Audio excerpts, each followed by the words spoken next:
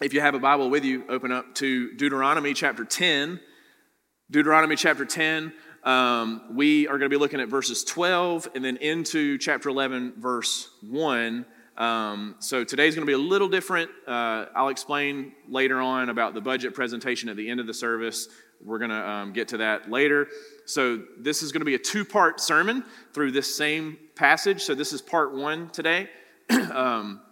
Basically, I'm going to try really hard to preach a shorter sermon. Do y'all think I can do that? I don't know. We'll see. So what does God ask of you is the title today, part one, and we'll do part two next week. But before we dig into that, let me pray for us, and then we'll continue on. Jesus, we love you, and we thank you that just watching this inspiring story, Lord, of this physician who gave it up and gave up everything here in America to give his life fully to you in that way, in that service. Lord, we could not have had a better introduction to this sermon today. Lord, help us to see exactly why that's the case, and help us to see why you are so great and why you are worth giving everything up for. It's in Jesus' name I pray. Amen. All right, so I just want you to imagine that you are at a wedding ceremony. All right, and you've been invited to this wedding. You know the bride and the groom. And so the bride and the groom, they get up there before the minister, and they're standing up on the stage. And it comes to that moment of the service where they say their vows to one another, right? So if you're married, you know what I'm talking about. You've been there before. But all of a sudden, they each take out an index card or two, and they start listing off a list of the bare minimum requirements that they are willing to give and do for their spouse. Now, perhaps let's just imagine that they take out these index cards and they begin reading to one another. And so the husband says, I'm only going to cut the grass once a month. That's it. No more than that, honey. I love you. I'm so glad I'm marrying you today. Only one date night a month. No more than that, all right? I will go to Disney World with you one time. One time. You pick the year, you pick the month, but I will never go more than once to Disney World with you, right? Or I'm only buying a Christmas gift for you as long as it's under $50, right? I mean, some of you are like, did you talk to my husband before the service? Like, where did you get this intel? So wouldn't that be crazy, right? I mean, that would be just a complete sham. And so everybody else, right, in the congregation would look up there and think, yeah, this ain't going to last, right? This is not going to work, right? These people do not get it. They don't understand.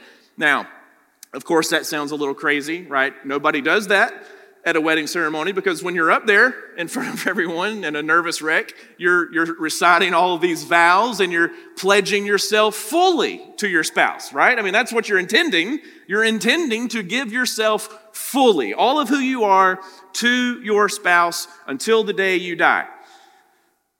But the years pass by. Do we do that very well?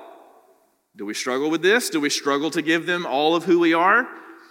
You know, I think the areas where we do hold back, the selfish areas of our lives, are the points of tension in our marriages.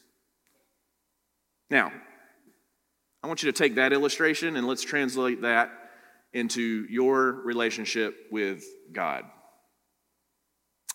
A lot of similarities.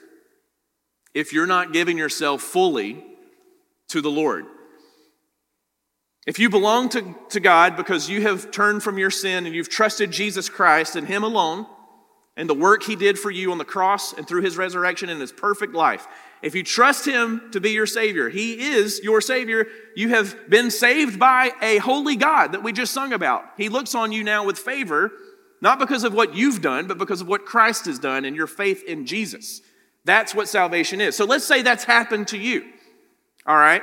So you are now united with Christ. You are now in a relationship with God. But occasionally, do you whip out that list of the bare minimum requirements that you're willing to give Him?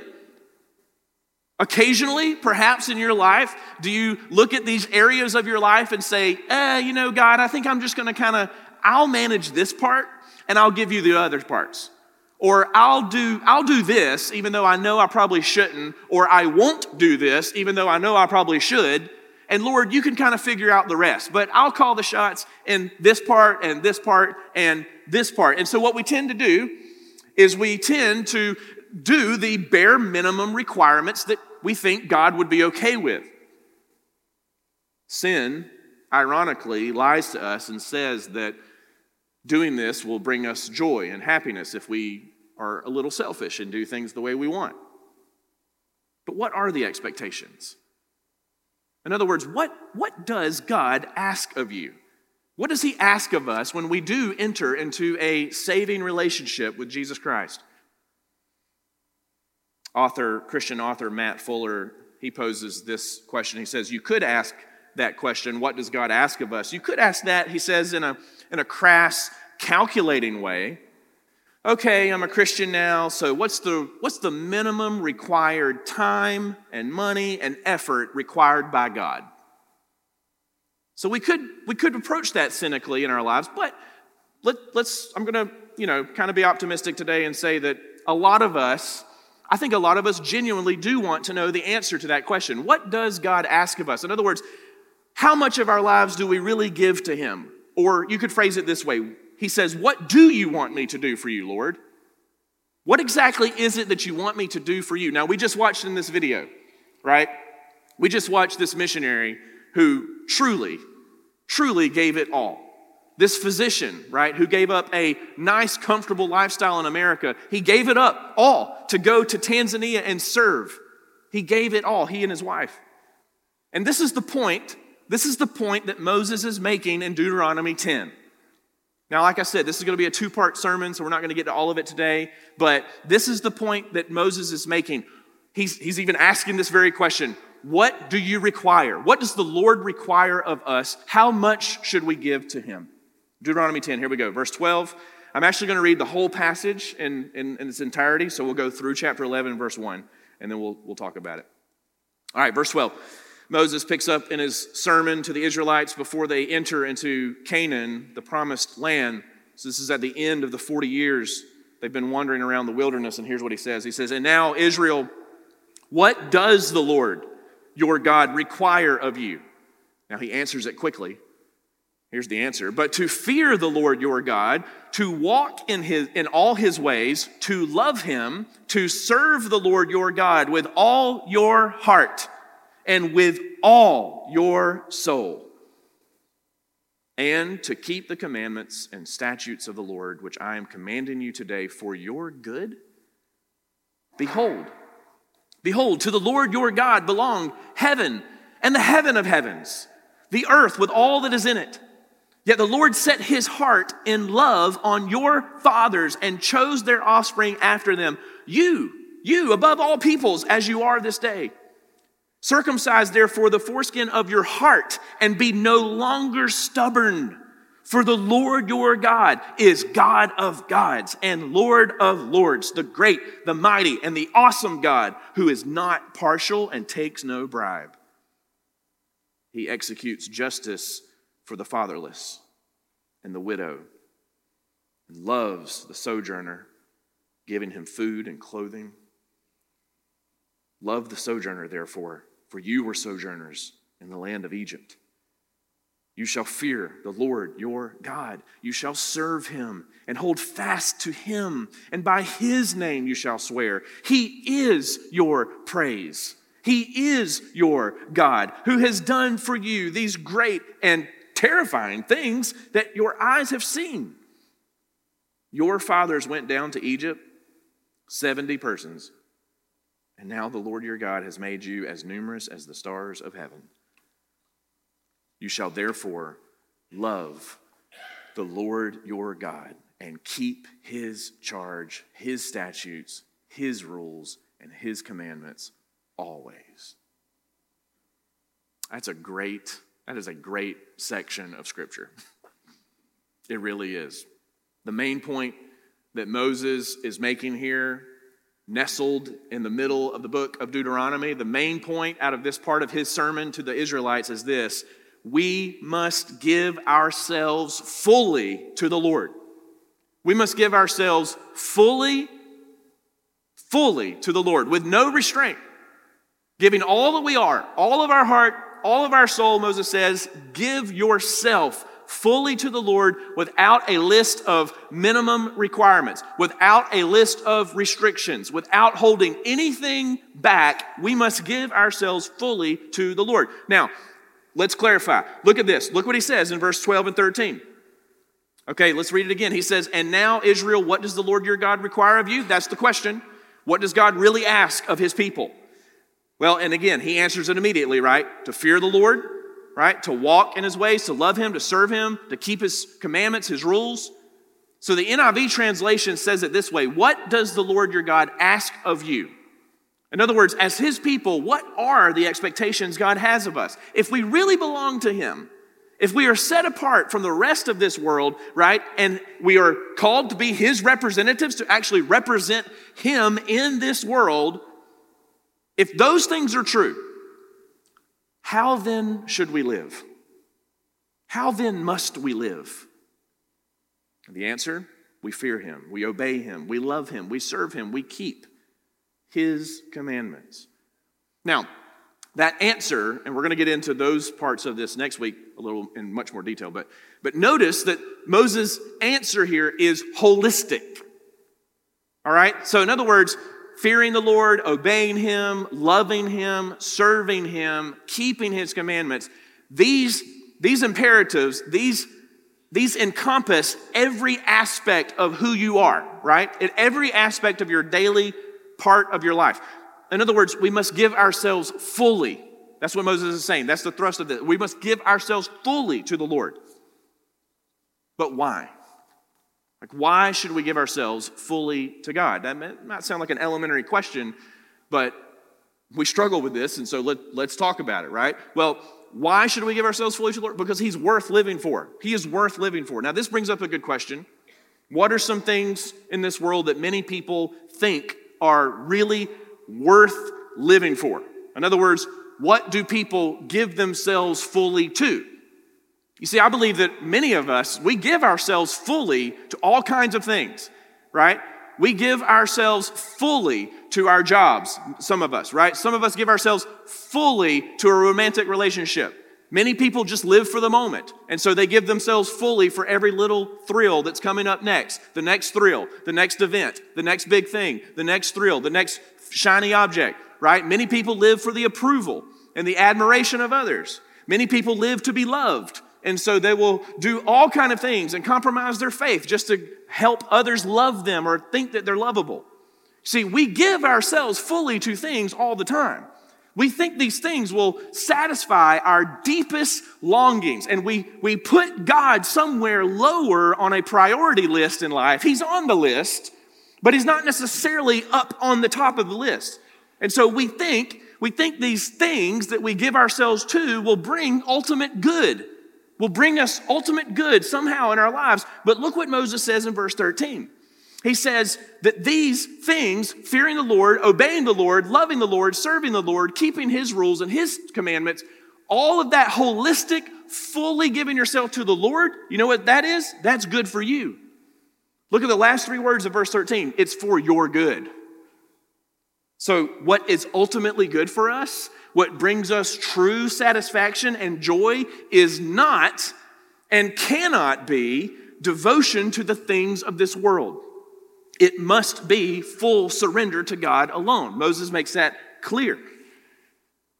So for the rest of today, I want to show you really just two big reasons why Moses says this is true.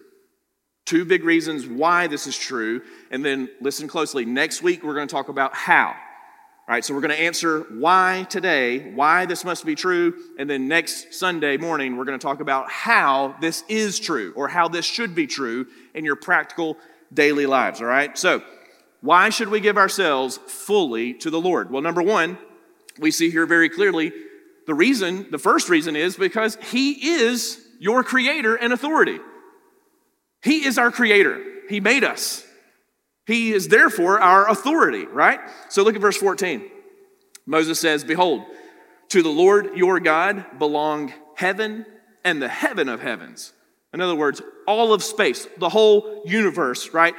And the earth with all that is in it, right? With all that is in it. So Moses is saying everything belongs to the Lord. Everything belongs to God because he made it all. He created all things. Therefore, he owns the rights to all things. So whatever we see in the natural order, in the created order of this universe, God is the one who established the rules and the boundaries and the time and everything, right? It's his. If you create something, if you invent something, you are the owner. You own the patent to it. You get to decide its proper function and use for whatever task it accomplishes in life. And so all the good things we see around us that our God has given us in the created order are from him, flowing out of his own character of goodness in his own heart. It is a display of his goodness, and it is purposed for a reason. It is built and made and used with intentionality. Everything. So living for the Lord, get this, if that is true, if that much is true, then living for the Lord with your entire life is the best way for you to live. Because you're living in the rhythm that God created. As soon as we start to step apart and step aside and say, well, I think I'm actually going to hold on to this and I'm going to do this a little differently, or I'm going to abuse this good thing that God's given me, or I'm going to take advantage of this or manipulate this situation. As soon as we look at what we're doing, we're just getting further and further away from the natural rhythm that God created the world to operate in. And so you're going to feel out of rhythm. You just are. That's what sin does. Sin makes us out of step with the Holy Spirit, out of step with God's good function and purpose for this world. Because everything belongs to him. He created it. He designed it. He created things to function a certain way. So it's logical. It is absolutely logical and in our best interest to live according to how he has designed the world to work. Now, we buck up at this, though. Right? We don't believe that deep in our hearts in a lot of our times. You see this at a young age, right? A young child, for example, may begin to question if living according to mom and dad's rules are in his or her best interest, right? So from a young age, you see little kids not understanding why they have to buckle up in the car, right?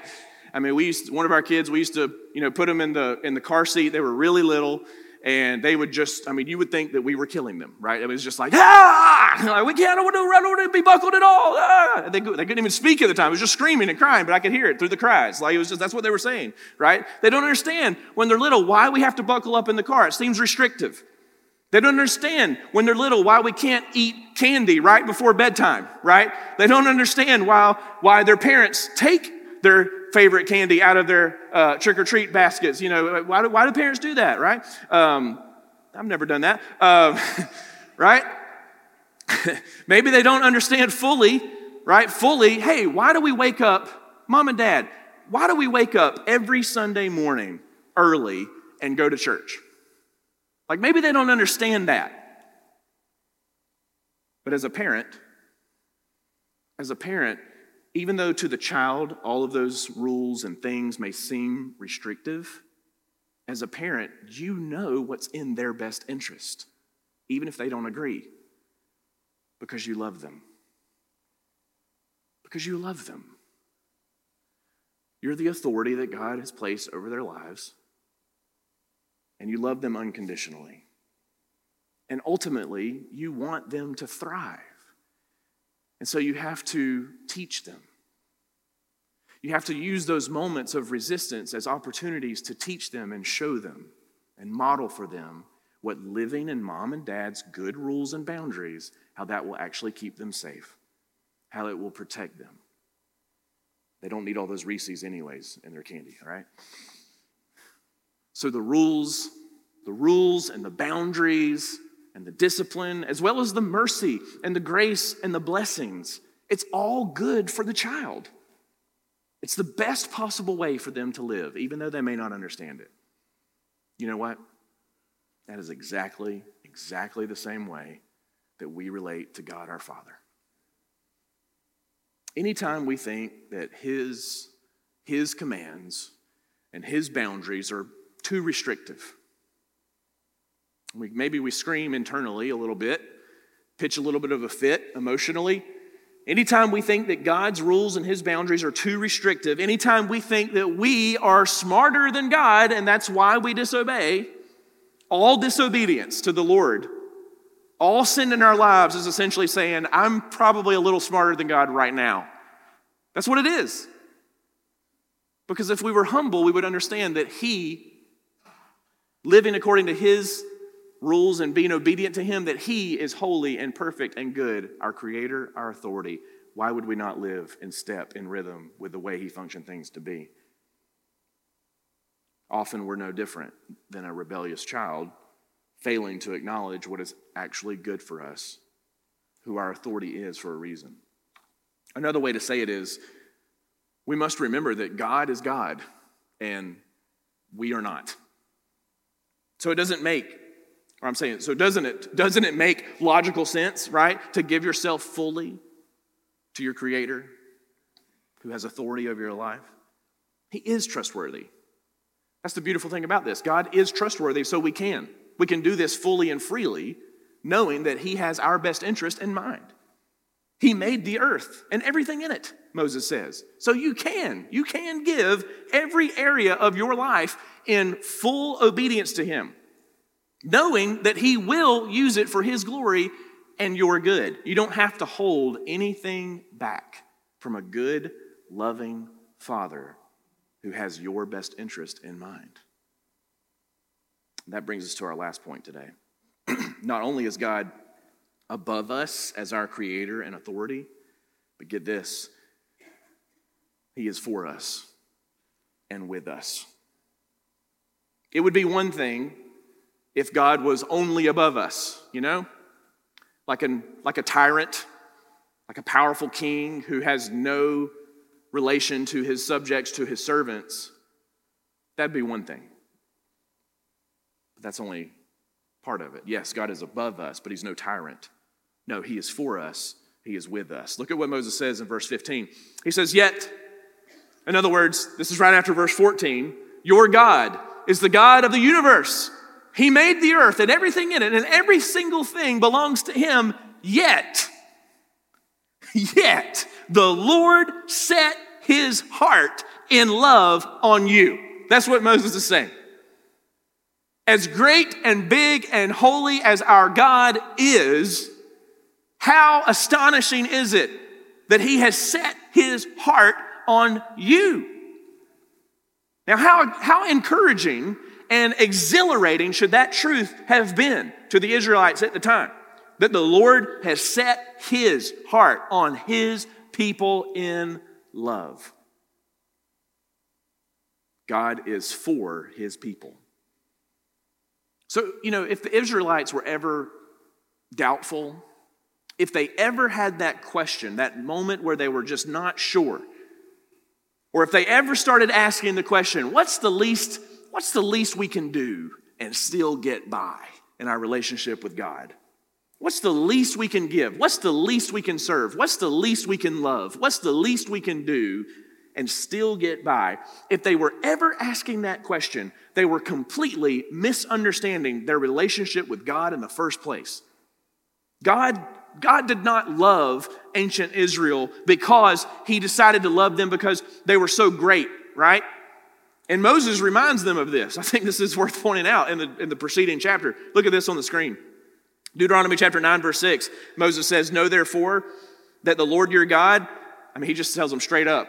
It's like, listen, y'all, the Lord is not giving you this good land to possess because of your righteousness, for you are stubborn, right? He just tells them, like, here's the deal.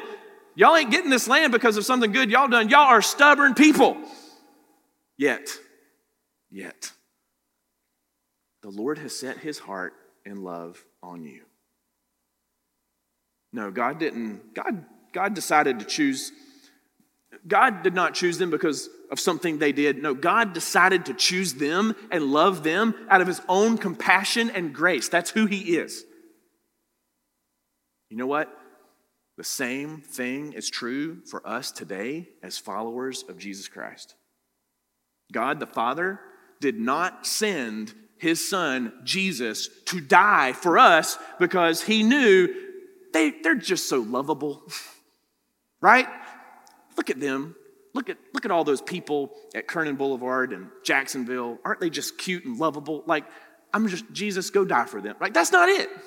That's not it at all, right? He sent Jesus to die for us for exactly the opposite reason. We are not lovable. We're not great. We're just rebellious children. You could say we're stubborn. That's what Moses is saying here, right? In these last few verses, look what God has done for you out of his abundant grace and his mercy and his compassion that flows out of his own heart. He has come to live among you. He has come to live among you. He has made it abundantly evident that he is for you, that he is with you. But Israel at the time, they did not know. They did not know when Moses was writing this to them, when Moses was preaching that sermon. They did not know what we know now. That truth, that God has come to live among us, that God is for us, that he is with us. Boy, how much more true is that today? And that brings us full circle.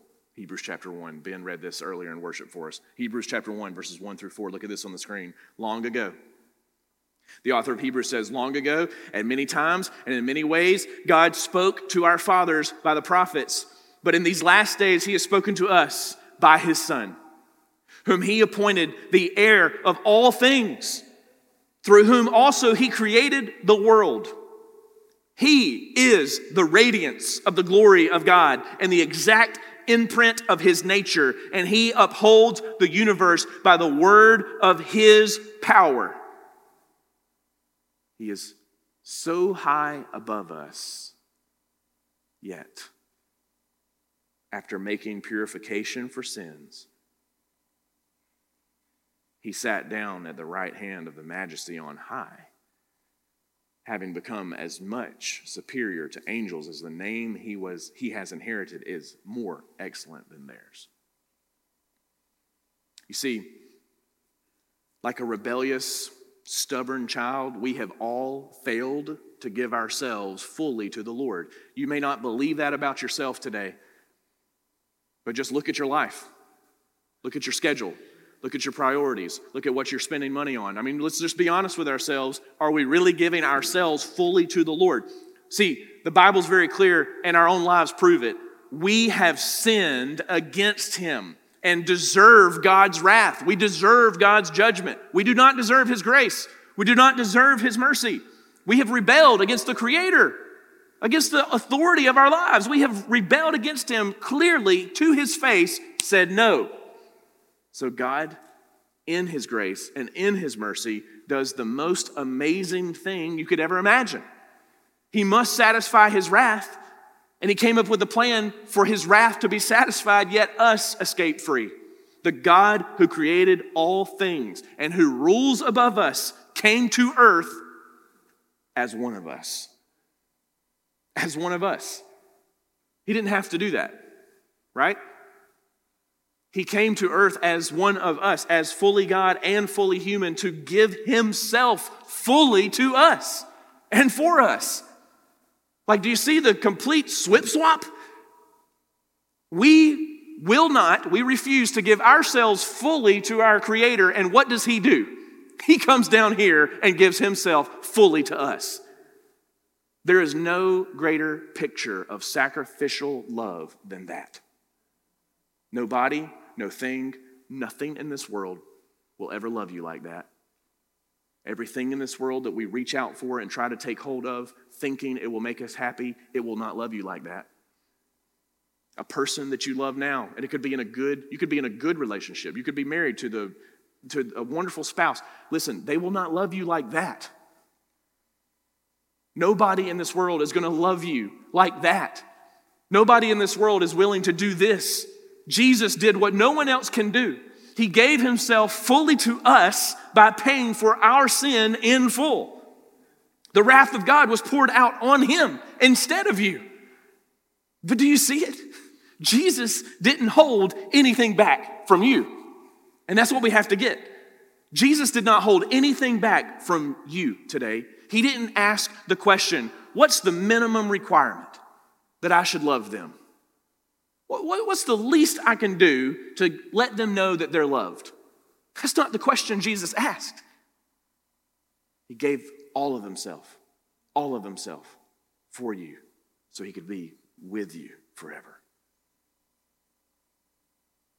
The only proper response to that, I mean, just think about it. If you really grasp how much you are loved, right? The only proper response to being loved so overwhelmingly, to being accepted by the God of gods and the Lord of lords, the only proper response is to give ourselves fully to him. Why would we not? Why would we not? Like I said, next week we're going to look a lot more at the practical aspect of this and the rest of the passage and see how we can do this. What does it look like to really give yourself fully to the Lord in your schedule, your priority list, your money, everything. How do we really give ourselves fully to the Lord? But for today, if you have trusted in Christ and his full payment for your full sin, if you have turned to him in truth and full faith, my question for you is kind of the same thing Moses was asking Israel. Are you still trying to hold something back? Like, what is it? And why? What are you holding back from the Lord? Is there a pattern of sin in your life that you have a tight grasp on and you refuse to really surrender that to the Lord? You refuse to confess it. You refuse to acknowledge it. You refuse to give it up and turn it away. Is there an idol that's controlling your heart? Is there something in your life that you are just clinging so tightly to and you're just refusing to really give it to the Lord? Why? What is it and why? That's really only between you and the Lord. I can't answer that for you. I don't know your heart. I don't know your motivation. But God knows. Could we spend some time in prayer today maybe and just say, Lord, I feel like you're talking to me right now, Lord, and I know that I need to give this to you. I'm trying to control this situation. I'm trying to manipulate this person. I'm trying to do this. I'm trying to do that, Lord, and I have to surrender. I have to give myself fully to you. Would you forgive me? Lord, please forgive me for living so selfishly. Lord, you gave yourself fully to me. How could I not? How could I not give myself fully to you? That is true love.